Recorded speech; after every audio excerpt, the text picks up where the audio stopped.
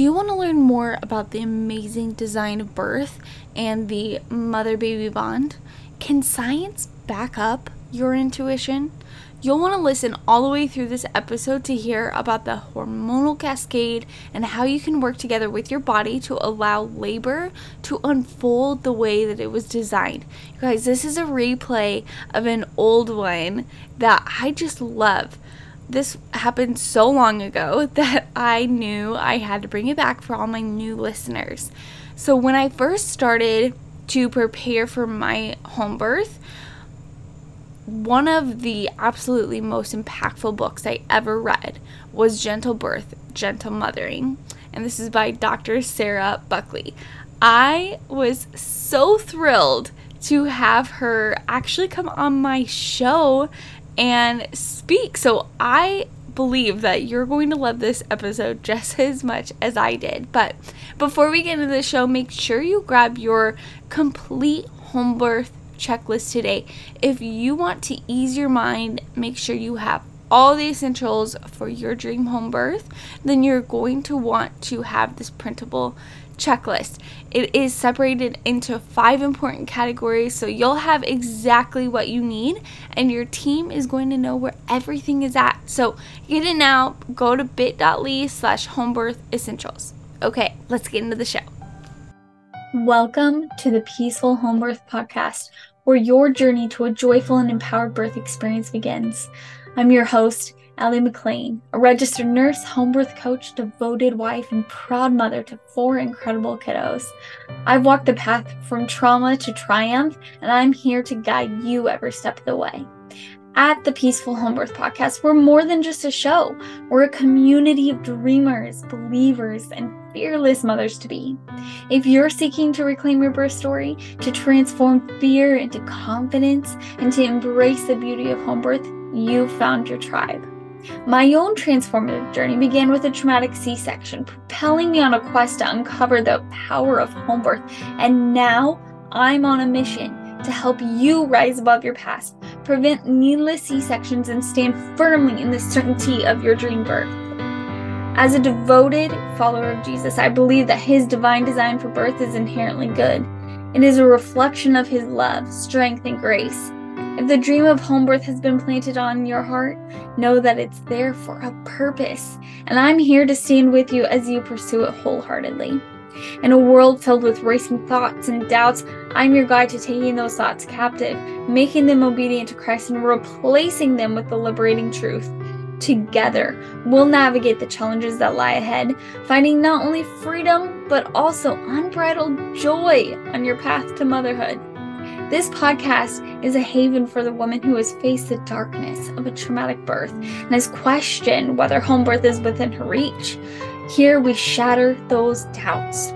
Join us for illuminating interviews with remarkable birth workers who share our reverence for the sanctity and splendor of birth. Listen to inspiring women as they recount their triumphant birth stories, each a testament to the strength that resides within you. So whether you're just starting to explore the world of home birth or you're already on this radiant journey, the Peaceful Home Birth Podcast is your sanctuary, your wellspring of knowledge, and your unwavering support system. Get ready to be inspired, to be empowered, and to embark on a path that leads you to the birth you've always dreamed of. It's time to experience the Holy Spirit's power, to embrace the beauty of birth, and to create a legacy of love and strength. Are you ready to transform your birth experience? Let's dive in. Hi, Dr. Sarah. This is so exciting to have you on the show. I am just thrilled to be able to talk with you today. And we have so many amazing topics. So I'm excited to see where we get to. But would you take a moment and just share a little bit who you are and what you do with my audience? That would be great. Thanks, Allie. It's a pleasure to be here and to speak to all of you. So big hello to everybody out there listening.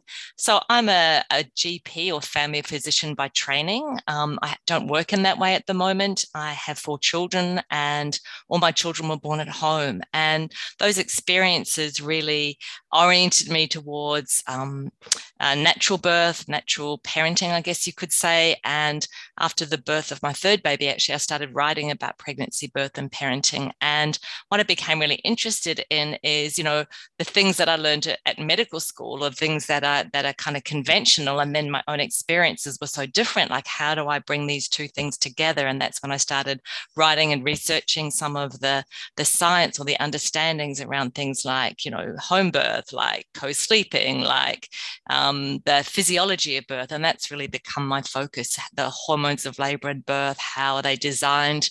I call it Mother Nature's superb design. What happens when they disrupted? What hormonal gaps are produced? How can we fill in those hormonal gaps? So that's really become my passion. And I wrote a big report about that in 2015 called Hormonal. On my book, Gentle Birth, Gentle Mothering, is all about that, and all of those choices for parents as well, looking into things like co-sleeping and gentle parenting. And then in 2015, I was asked to write a report on the hormones of labor and birth. And I wrote a report called Hormonal Physiology of Childbearing, which is available online for free. And that really took me into the hormones in a big way. And currently I'm actually doing a PhD on oxytocin and childbirth. And I'm incredibly privileged to have a great team of supervisors, including Kirsten Uvnas Moberg, who's a world expert on oxytocin and childbirth in Sweden. So we're having a fun time writing and researching, what does the research tell us about oxytocin in particular? And it's kind of a bit of a snapshot really of all the things, how it's designed to work, how it's evolved over millions of years, how we're mammals, because oxytocin is a mammalian hormone. So really that's my focus at the moment. That is so fascinating. I did read a part of your 2015 report, and it is just so fascinating how the body is set up to work, and these hormones just work so amazing together. So oxytocin is just wonderful, and I'm excited to hear more about that.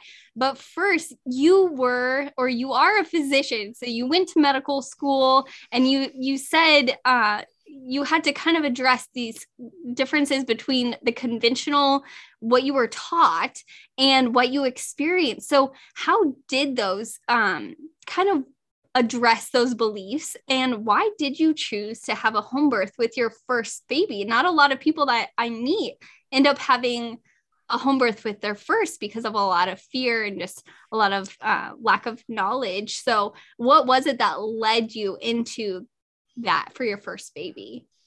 Yes, well, it's interesting. Like, I come from a very medical background. My father was a GP, family physician, and his father as well. And they were both heavily involved with childbirth, like supporting their own patients in their practices. There's stories about my grandfather going out on horseback to care for women in the bush who were having difficulty giving birth. And he was very skilled with forceps in the pre-cesarean days, so no doubt saved women's lives in tricky situations. And then my father actually went to England and trained in the 50s when there actually was home birth still happening in England.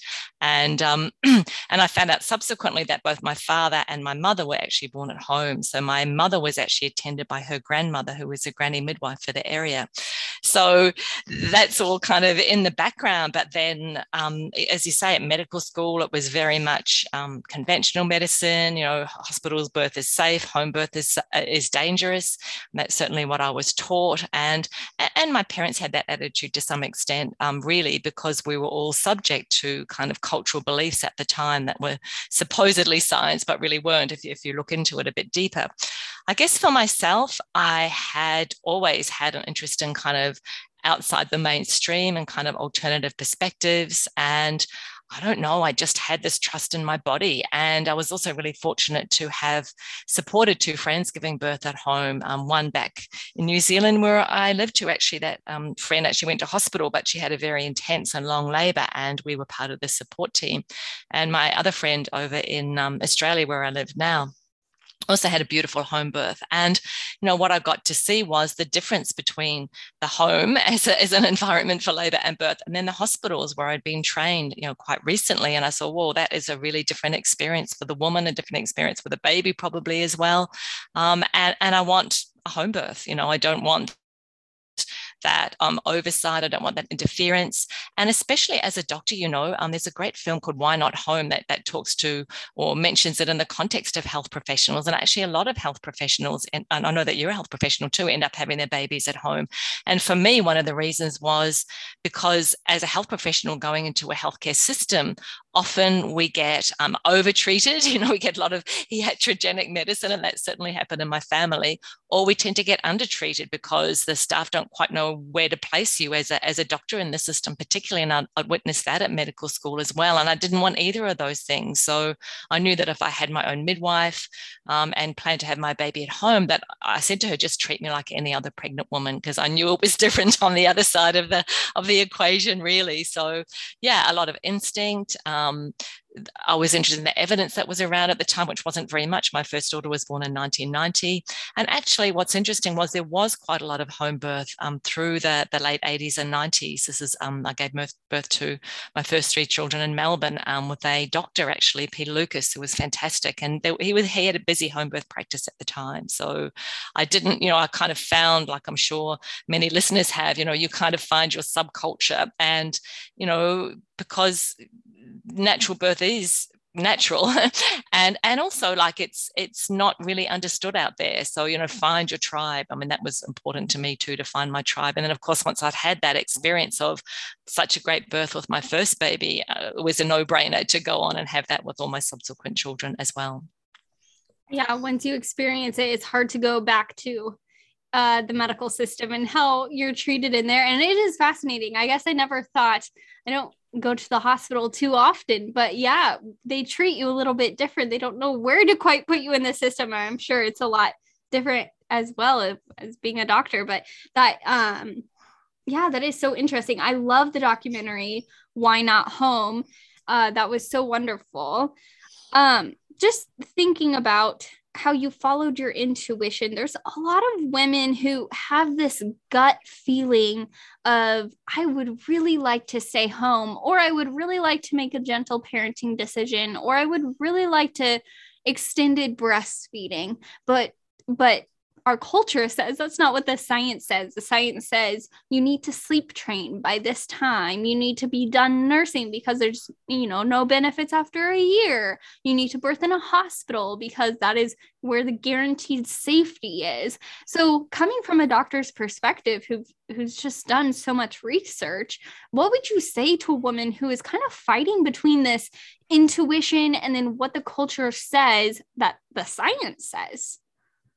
Yes, that's a really good question, Ellie. Thank you for that. So I think the first thing to say is that I was really lucky to study anthropology at university. And I had this lightning bolt moment where I was sitting in an anthropology tutorial and we were studying social anthropology at the time, which is looking at cultures. And I had this light bulb moment with, oh my God, the way we do things in this culture is just one way of doing things. Like it's not the gold standard. It's not what everyone does. And there's different ways that other cultures do things. And there's ways that other cultures could look at our culture as well. So I got this huge expansion in my vision of humanity, really, that it's not just what we're taught is not universal. Like I said, it's one thing, but also anthropology has been a touchstone for me because, we are mammals and mammals have been reproducing successfully for 63 million years as far as we know. So, that's the evolution of humans as well. And we've evolved to be successfully reproduce in the wild, which is quite a tricky environment, right? You can't put your baby down. You've got to be careful where you give birth. And we've evolved with these instincts that we have to keep our babies close, for example. And our babies have evolved with this instinct to be kept close, for a baby to be put down. Like imagine if you transfer that into a wild setting, that baby is at risk of its life, so it's going to cry, and if the baby doesn't cry, those babies in the past that didn't cry didn't survive. So it's really been a fundamental touchstone to me that we are mammals, we have evolved in this way, and our instincts can guide us when it comes to decisions like gentle parenting, like co-sleeping, for example. Those things can support us. guess the second thing to say about science, and again, this came from an experience I had. I remember going to this lecture about medical education when I was at medical school, and the lecturer stood up and said, the half-life of science is 10 years. And I'll explain what that means. So the half-life is kind of a pharmacological term. It's like if you get given a drug, how long is it in your bloodstream? How long before 50% of it disappears? So, if you start off with a level of 10, if it takes 2 hours to go down to 5, then the half-life is 2 hours. So the half-life of well, he was talking about medical studies, which means that in 10 years' time, half of what we thought was true is not going to be true. So I thought, whoa, that's actually quite interesting. And I think now with the burgeoning of research, that's probably a lower number. So it really gave me a perspective, what science can tell us. And that also part of the scientific method, to be honest. The scientific method is we're always, truth is only ever what we know at the time. And then another study might come out and that could turn it on its head or add something, or it could even underline what we thought before, but that's the scientific method. And the other thing is, especially doing research myself at the moment and looking more critically at research, is that the answers that we get out of science depend on the question that we asked. I've got a very good example of that in childbirth. So for years, maternity care professionals cut the cord immediately after birth of the newborn baby because the studies had shown that this group of activities, early cord clamping, pulling on the cord, controlled cord traction, and giving a oxytocin drug prevented hemorrhage. And that was a question that asked, did this package of management called the active management of the third stage prevent hemorrhage? And yes, it was. So let's keep doing it. But they hadn't asked the question, does the early clamping of the cord contribute to that? So we did this quite unphysiological thing. I mean, nobody out there in the wild's got a cord clamp, right? If you go back to anthropology, or as my friend Sarah Wickham said, if we were designed to clamp the baby's cord immediately, we'd be born with a cord clamp on our thigh, right? So that's not evolutionary, it's not physiological. And as it turned out, it's not actually good for the baby. So because we asked the question in this way, this is the answer that we got. And this is the practices that we did that actually weren't physiological. So I've kind of come back to, well, what is physiology? What is our biology? How have we evolved in that way? And I guess for me, studying the hormones and knowing about the hormones kind of feeds into all of that, because we have these hormones as part of evolution. We've evolved in this particular way to survive in this particular way. We're mammals. I think that's a really important thing to know, because a lot of the practices that we do in parenting even are mammalian practices. And mammal, by the way, definition, mammals have mammary glands, they suckle their young. So all mammals have young that are born in an immature state that can't look after themselves straight away, and they need this dedicated maternal care, and they also need lactation or breast milk or species-specific milk. So, that the hormones really, for me, kind of ties it all together. But I think also, talking about addressing the listeners here, your instincts are reliable. Your instincts are biological. Your instincts are anthropological. Your instincts have been honed through millions of years, and your baby has instincts as well. And you really can trust your instinct. And not only that, but kind of at a deeper level, I really, believe there's like well, we could call it spiritual, but in the end, we'll probably find science to support it as well. But, when we grow a baby in our bodies, that's the closest relationship we'll ever have with another human being. I mean, imagine being kind of tied to another person for like 9 months. Like, you'd get to know them quite well, right? And you'd kind of have an instinct about what their likes were, what their dislikes were. And it's even more so with a baby, because we have this placenta, which is the interface between the mother and the baby. So in a biological sense, we're always providing for what the baby orders. Yeah, the baby needs higher glucose, needs a bit more glucose to fuel its growth. It sends hormones to the placenta that increase our blood sugar, so that goes across the placenta to the baby. We're always specifying, or we're individualizing what the baby needs across the placenta, and the baby's telling us sending biological signals that tell us what they need. And I really believe that this is happening on a deeper level, on an intuitive level. We can tune into our babies and have a sense of their personalities, because everybody has a personality, right? It doesn't start straight after birth, and what their individual needs are. And even, to the practices, like some babies, I believe some babies really care about whether their cord's cut straight away, and some babies don't really care, and we can kind of tune into that, into the baby's wavelength and pregnancy. So that's a kind of spiritual perspective, I guess. But as I said, it's interesting because so many of these things end up being backed by science. So who knows what we'll discover in the end about all of that too. Oh, yeah, that is beautiful. I know, I've been pregnant 3 times, and each time I get more and more in tune with the baby that is growing inside of me. And it does take practice to listen to that intuition and then make decisions based upon that. But I just love how oftentimes the science does back up what our intuitions are saying. So listening to that is such a beautiful way of honoring your body and your baby's body and just making those decisions that are best for both of you. So it's so beautiful. I love how you mentioned that we are mammals. Like, we were literally built to feed our young, and to be close to our babies. And there is such a connection there. You did mention that we were made to successfully reproduce, and just that evolution of time. Our bodies are smart. They know how to birth. But I have seen somewhere, and I cannot place where, and I wonder if you have any insight on this. It does say that after 3 generations of C-sections, that generation is less likely to have a vaginal birth and a higher likelihood of having a C-section. Do you know anything about that, or how that could be possible, or is that a thing? No, I don't know. I haven't seen that research. And it's interesting. That would be a really valuable study, because there's not many, or I don't think I've ever seen that transgenerational studies in birth. 63 million years, that's how long we've evolved our birthing system. So I don't really think that in 3 generations we're going to change that. So that's, first of all, the first thing to say is I think our biology is more solid than that. So I don't think that's true. I think that there are kind of attitudes and a whole lot of psychology that might come into that, where if a woman's had a cesarean, she might be scared of, and she's probably had a fear of birth. She might have had a traumatic birth.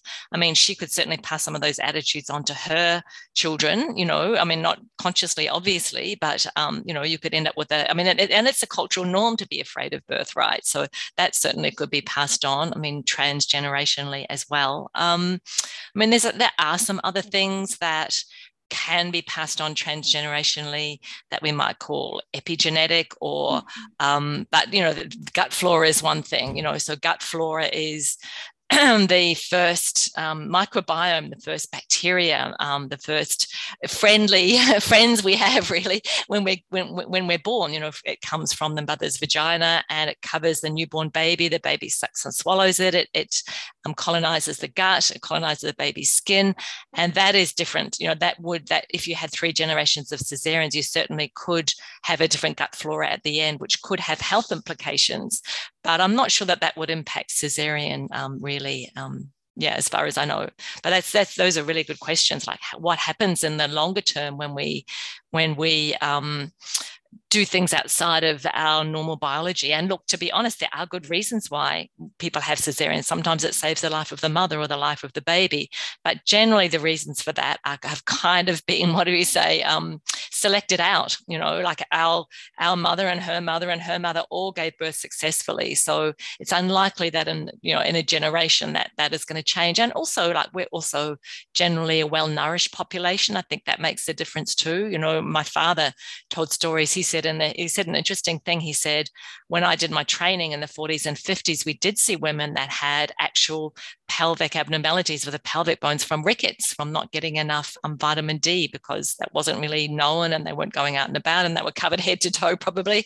But he said now that's not happening. But I think the main problems women have in birth is psychological. And that's probably a little bit narrow to say that, because there's a lot of social and attitudinal things as well. But it was an interesting reflection that, we have this healthy, well-nourished population. And I really believe that, we can, if we have the right circumstances, most women can give birth successfully, physiologically, normally. That is very comforting to hear, because the C-section rate seems out of control. But like you said, there are some really valid reasons of needing to have one. And I love that you mentioned the psychological reasons. I've heard women say, well, my family just doesn't dilate. And, she's a third generation C-section just because she's been told all of her life that her mother didn't dilate, her grandmother didn't dilate. So I can see how that could be passed on transgenerationally. And then a good point about the gut flora that is very, very helpful to think about. There's always implications to the decisions that we make. So great to think long term. I would love for you to share a little bit about you write about this hormonal orchestration in your book, Gentle Birth, Gentle Mothering. If you have not read this book, listeners, you need it. It is so good. And I've told you so many times already, just emailing and talking to you, just like how amazing this book was for me. And it really did help rewire my brain from thinking, because I was told by my physician that my pelvis was too small and I would never have a vaginal birth. And to read the information that you have presented in your book was able to, replace that lie with truth, with research. And I was able to psychologically erase that and replace it. And it helped so much with my birth. So I highly recommend that. I will post the link in the show notes, but can you go a little bit into that hormonal orchestration, just the beauty of how all of these hormones work together during pregnancy and birth? Yes, well, it's what I call Mother Nature's superb design. And as we've mentioned, it's really 63 million years old. And it's a fairly similar process in all mammals, because all mammals, I've got to say placental mammals, because over here in Australia, we have a lot of marsupials who give birth in a slightly different way. They give birth to very small babies that end up in the pouch and suckle, etc. But placental mammals, which is most mammals that exist in the world today, including humans, have to give birth by contracting the uterus to get the baby out. There's no other way for these 63 million years until very recently.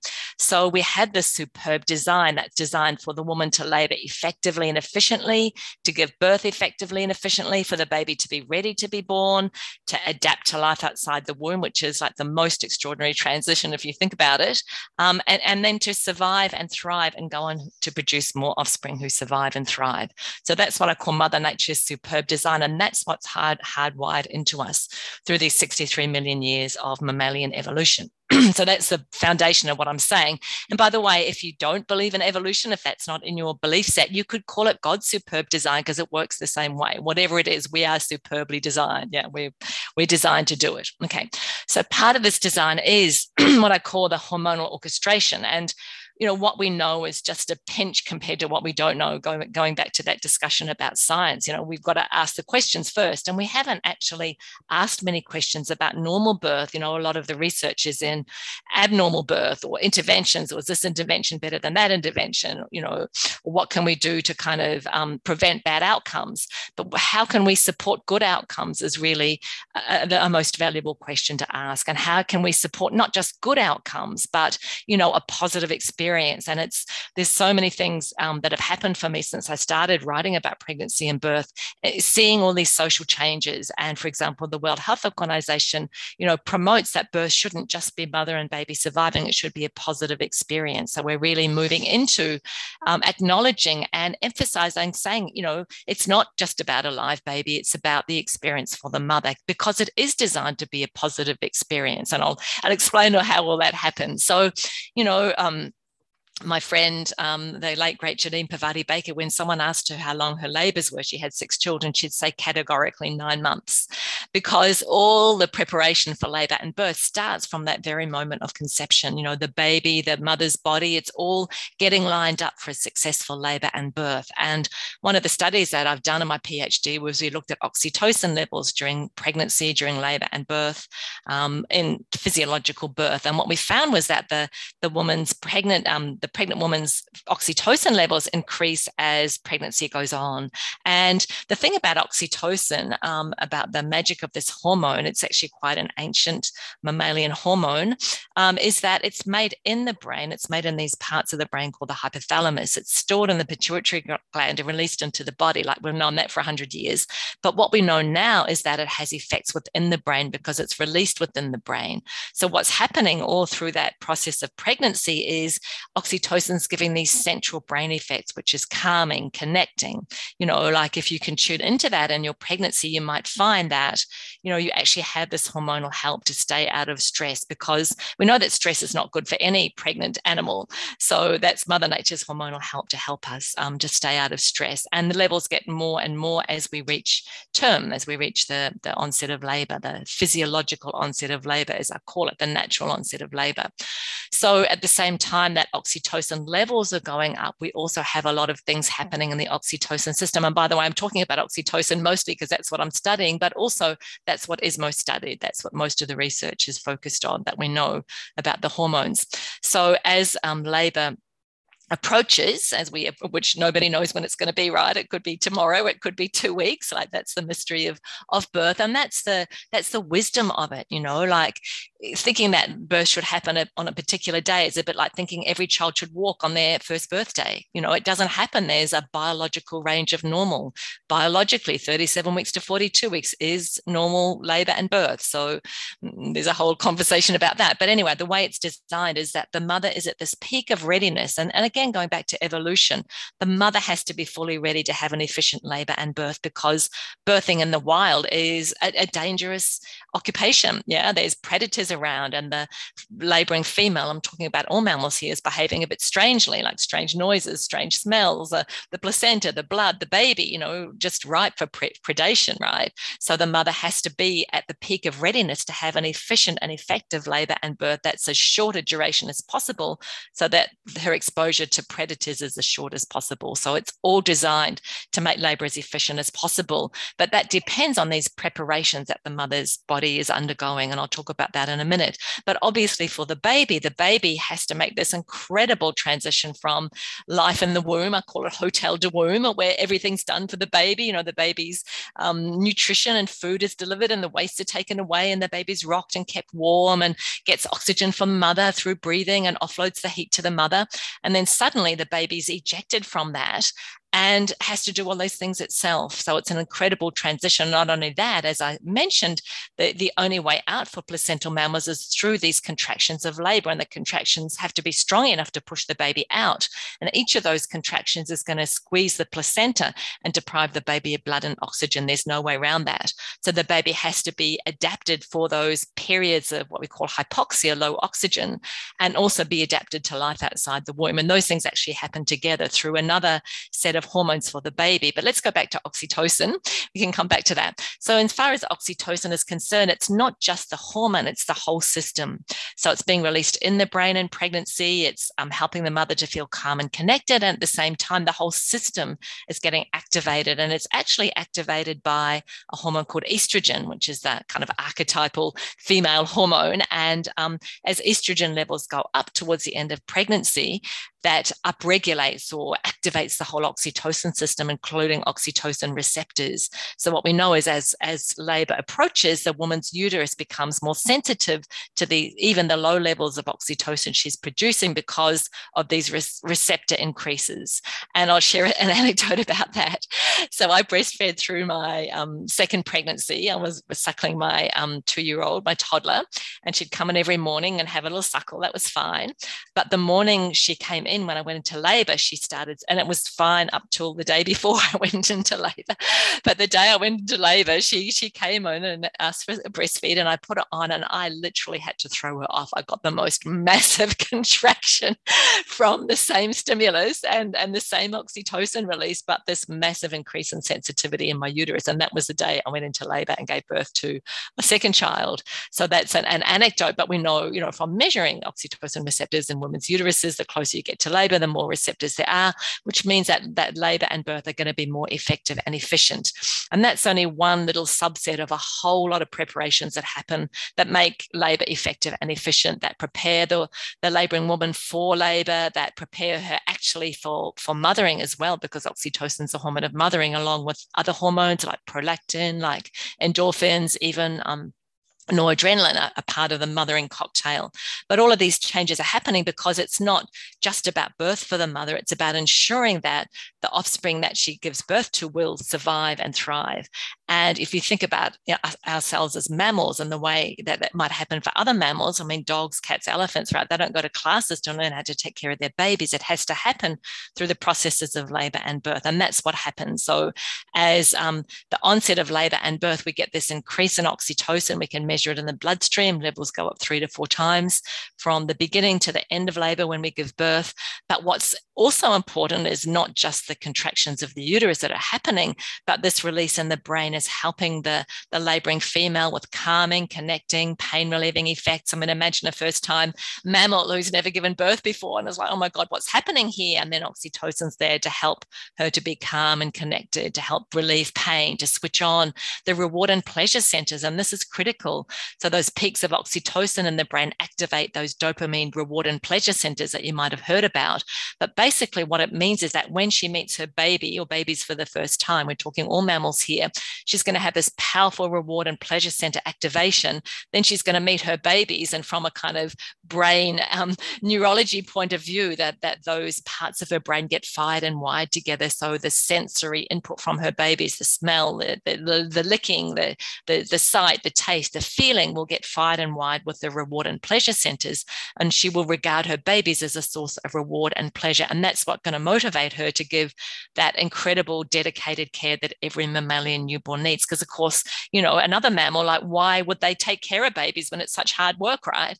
And the reason is because of this incredible reward center activation and motivation that happens through the processes of labor and birth. And another interesting thing that we found out through doing some of this research is that something's happening during labor and birth that actually switches on the mother's skin to sensitize it to skin contact, to release lots of oxytocin. So I said that levels go up 3 to 4 times from the beginning of labor to birth, but then in that first hour after birth, they go up at least 1.5 times and even up to 10 times. And so this massive oxytocin release to activate the reward and pleasure centers. It's that euphoria that if you haven't experienced, I hope that you do experience after birth. It's like, oh my God, this is so, I remember thinking with my 4th baby, oh my God, like this, I can't believe how rewarding this is. It's like winning the lotto twice. I've got this beautiful baby and I've had this incredible experience. It was like mind blowing, really. So that's what Mother Nature designs for us, is that powerful activation of reward and pleasure centers. However it is for you, you don't all have to feel like you've won the lotto twice, but you know, this powerful reward and pleasure centers, which is, I call it ecstatic birth, but it's actually hardwired into us to ensure that we take care of our babies, and that we do that in a way that rewards us, that's pleasurable for us, that reduces stress for us, so that also that we can be in this perfect state, mother and baby, after birth, this calm, connected, parasympathetic nervous system. It's the rest and digest system, switching off the sympathetic nervous system, the stress system, the fight or flight. You know, this is another action of oxytocin, is it balances our autonomic nervous system towards the parasympathetic, away from the sympathetic, which again is important after birth. Then we're in this perfect state to relax. We usually lie down, our baby's skin to skin on us. Hopefully the baby's got these high levels of oxytocin and start suckling. So we have the perfect recipe, perfect hormonal orchestration for breastfeeding and bonding. And they're not just good feelings, as I hope I keep emphasizing. It's really about survival of the species. You know, that lactation in all mammals and us until recently, if lactation wasn't successful, the babies wouldn't survive. So we're hardwired to be successful. The baby's hardwired to search for the nipple, to do the breast core, to find the nipple, to actually, it's interesting, there was a study where they recorded the mother's oxytocin level in relation to the baby's activities in the first hour after birth. And actually what peaked the mother's oxytocin more than anything was the baby's hand massage on the breast. That put the mother's oxytocin levels up to 10 times higher than they even were at birth. So those, you know, there's the breast massage that the baby does before suckling in that first hour. And there is something magic about that first hour because of these oxytocin peaks. We have endorphin peaks. We have prolactin coming in as well for successful breastfeeding. You know, they call it the magic hour. We call it an early sensitive period. It's recognized by the Baby Friendly Hospital Initiative, which is a global initiative to keep mothers and babies together skin to skin in that first hour. And the reason for that is because it also enhances breastfeeding success. So, physiological birth, normal pregnancy, physiological onset of labor, the physiology of labor and birth. Also, the baby's oxytocin, as I mentioned, is released during labor and birth. The baby has peak levels for this magical hour for the baby as well. And that actually helps the baby to counteract stress. The baby also has a whole stress system activation in labor and birth. They call it the stress of being born. And, what is it, maybe 10, 15 years ago, people were saying, the stress of birth is bad for the baby. We should be protecting the baby from stress. But now we realize that stress system activation for the baby, which can involve adrenaline and noradrenaline levels so high it would give an adult a stroke, but it's perfect for a baby. That's exactly what the baby needs to withstand these rhythmic contractions of labor and the hypoxia and the lack of blood flow to the brain and heart, which is maintained through this stress hormone cascade called the catecholamine surge. So the stress of labor and birth is critical actually for the baby's transitions, especially the baby's breathing transitions. This might make sense to you if you know that cesarean babies often have difficulty with breathing, or are more likely to. About 6% have difficulty with breathing after a pre-labor cesarean. Cesarean babies also often have a low blood sugar. And again, that's an effect of these stress hormones to raise the baby's blood sugar for that interim between when the baby comes out and when the mother's milk comes in. Cesarean babies also have a problem with keeping their body temperature. And again, that's something that happens through this surge of stress hormones, the catecholamine surge in labor and birth. It helps the baby to start burning the brown fat, which keeps the baby warm. So all of these superb design, as I call it, is present for the baby as well, to help the baby to tolerate the stresses of labor and then to be ready for that incredible transition. And I mean, it's incredible when you think about it that most babies do make that transition successfully. I mean, from being in the womb to suddenly having to do all these things themselves, particularly breathe when they've never breathed before, when the lungs have never, transferred oxygen across. I mean, it really is extraordinary. And then, as I said, not just hardwired for a successful transition at birth, but hardwired for reproductive success lifelong through optimizing the baby's nutrition through breastfeeding, optimizing the mother's well-being through breastfeeding, getting a continual updating, a continual dosage of oxytocin through the letdown reflex with breastfeeding. That's keeping that mother in that calm and connected state, keeping mother and baby connected to each other. I just used to remember, the end of a breastfeeding episode, I just look at my babies and they'd be so sweet and tender, and I just would play with their feet and all those mothering hormones that I got another dose of with each breastfeeding episode. So it's all designed for long-term survival, for reproductive success in the long term for mothers, for babies of all mammalian species, and that's true for human women as well, in a nutshell. It's truly an amazing design. The way you laid it out was so beautiful, and that reward to have the baby, that reward system you were talking about, truly transformational when you do experience. And I love seeing these birth photographers take pictures of these moms like immediately after birth. You just see something so amazing on these mothers' faces. That it's just the best day of their lives. It's beautiful. And this is one of the reasons I love bringing people like you on the show, is birth really does impact motherhood. And so talking about this physiological process and the reward that you get from experiencing physiological birth really does move into your motherhood. And I just see that as so important. So you did mention how when you have contractions, it does put more stress and the baby can have hypoxia, right? But the baby is adapted to experiencing that with normal contractions, correct? Yes, that's correct. And in fact, what's really interesting is, I mentioned how that's a benefit for babies to go through a vaginal birth compared to a cesarean. And in fact, some studies nowadays are looking at using that mechanism and actually trying to get the mother's uterus to contract a bit, give her synthetic oxytocin so the baby gets some of that hypoxia before the cesarean and maybe have better breathing outcomes. So, from seeing the stress of being born as a bad thing, we're actually now realizing it's a good thing, and that the baby is superbly designed to deal with that. And it activates every system within the baby to prepare it for birth. So it's actually a necessary, it's a good stress. EU stress is the term we use. And for the mother as well, actually. So the stress of labor activates some of the catecholamines, but cortisol, the medium-term stress hormone, and cortisol is actually part of the cocktail of love hormones. When we fall in love, we release cortisol. Someone said no matter what facet of love, in every facet of love, there's cortisol. And so what we found is that when mothers have high levels of cortisol after the birth, they found their babies smell more hedonic, more pleasurable. Yeah. So it's part of that attachment package. So the stress of birth is good for the baby and good for the mother. Eustress. I mean, I'm not saying stress over the top, but I'm saying eustress, physiological stress. Sure. So when synthetic oxytocin, or what we call Pitocin, or syntocin, some people may be more sensitive to that. Do you see more hypoxia in babies who have been exposed to the synthetic oxytocin versus babies who have not? Well, yes, definitely. And that's why that's the reason you need monitoring if you have synthetic oxytocin. I mean, it's, like I say to women, if you're offered an intervention that requires monitoring, there's a risk to your baby. So the problem with synthetic oxytocin, and this is actually a paper we're working on at the moment with Kirsten Ubnas-Moberg, the problem with it is, well, several things. One is it's a synthetic form of the oxytocin we produce ourselves. So it's exactly the same molecule. But when we produce oxytocin, as I mentioned, it's produced in the brain, and it goes not just from the brain to the body, but within the brain as well. So there's calming, connecting, pain relieving effects, switching on reward and pleasure center.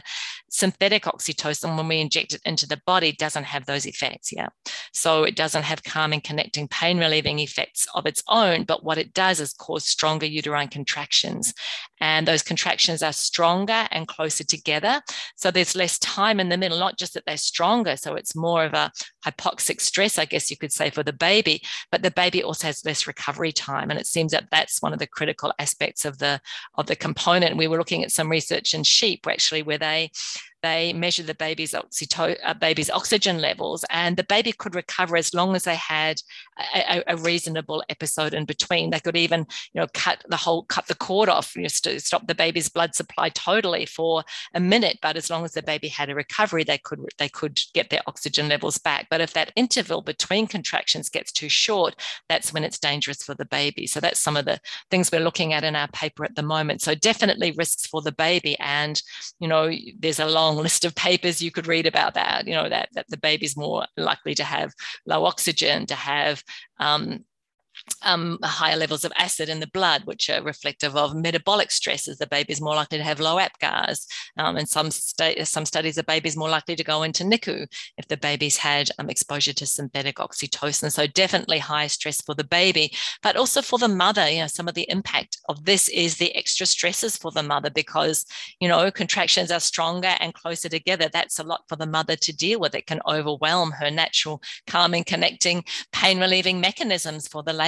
So the mother's more likely, from what we're looking at, to go into like a stress pattern. And there's all these mechanisms, I hope that I've emphasized, to keep the mother out of stress and labor. I mean, it's like Mother Nature knows that labor is going to be a stressful event. So she gives the mother all these oxytocin and parasympathetic nervous system to help her to stay out of the worst of stress. And it is, it's a eustress experience. It's unavoidable. It's an intense experience. So I'm not saying that stress is going to make the mother totally calm through the whole of labor and birth, but it's going to help her compared to what it would be without it. But when we get when we get synthetic oxytocin causing these stronger, longer contractions, or stronger, closer together contractions, which is usually at higher doses, then that can kind of overwhelm the mother's stress coping mechanisms. From a physiological point of view, the parasympathetic nervous system is shift to her into stress as well. So that's one of the concerns that we have. And and at low levels, it may not cause harm if it's not shifting the stress system, but at high levels, definitely we don't think that that's a good thing for laboring women. Yeah, what you just described was totally my first birth. I had Pitocin, and then that stressed the baby out. Her heart rate went down to 20 beats per minute and ended up with a C-section where she had low glucose and low temperature. So it really does. I have seen that firsthand, how when you interrupt that that hormonal orchestration, some of the complications that can happen. So would you, so after studying oxytocin, what is one thing that you just wish every woman would know? If one thing could get out there about your research right now, what would that be? Yeah, well, I just want to go back a step because there's something I didn't cover actually. We talked about synthetic oxytocin and the way that might disrupt. But in fact, one of the things that is a problem with synthetic oxytocin is so often it leads to a co-intervention of epidurals. And that might have been your story too, Ali. But, those painful, stronger, close together contractions can overwhelm our own natural pain relief. And then we need something stronger like an epidural. And epidurals actually significantly interfere with oxytocin because the oxytocin system depends on a positive feedback loop. I won't go into detail, but I'll refer you to the epidural blogs on my website. But basically, if we stop the sensations coming back to the laboring female's brain, and this is all mammals as well, it's actually been tried in sheep and cows, she stops releasing oxytocin. So her oxytocin levels go down, her contractions tend to slow down, but she's in labor, then often she needs high levels of synthetic oxytocin, and or she has problems pushing her baby out, because that's when you really need those high levels of oxytocin to have an effective, efficient birthing, second stage we call it. But the other problem with epidurals is they actually reduce oxytocin release into the brain. So you lose those calming, connecting, pain relieving effects. You lose that switching on of the reward and pleasure centers. And I don't want to stop there. We talked a bit about cesareans as well, but there are ways to fill in those hormonal gaps, as I call them. So what's really important is to recognize it. Yes, this is something's happened that shouldn't have happened, or vice versa. Something shouldn't have happened that did happen. And it's caused a hormonal gap, pre-labor cesarean, none of this hormonal orchestration. In labor cesarean, missing the peaks, epidurals, oxytocin goes down, synthetic oxytocin stress system gets activated. How can we fill in those hormonal gaps? And it's really very simple, is skin to skin and breastfeeding. So something anyone can do, put their baby skin to skin after the birth as soon as possible. If you can make an arrangement with your caregivers to have your baby on your belly, even natural cesareans are doing that, putting the baby straight from the uterus onto the mother's chest. So skin to skin, and then that releases oxytocin for the mother, for the baby. It's calming and connecting, it's pain relieving as well.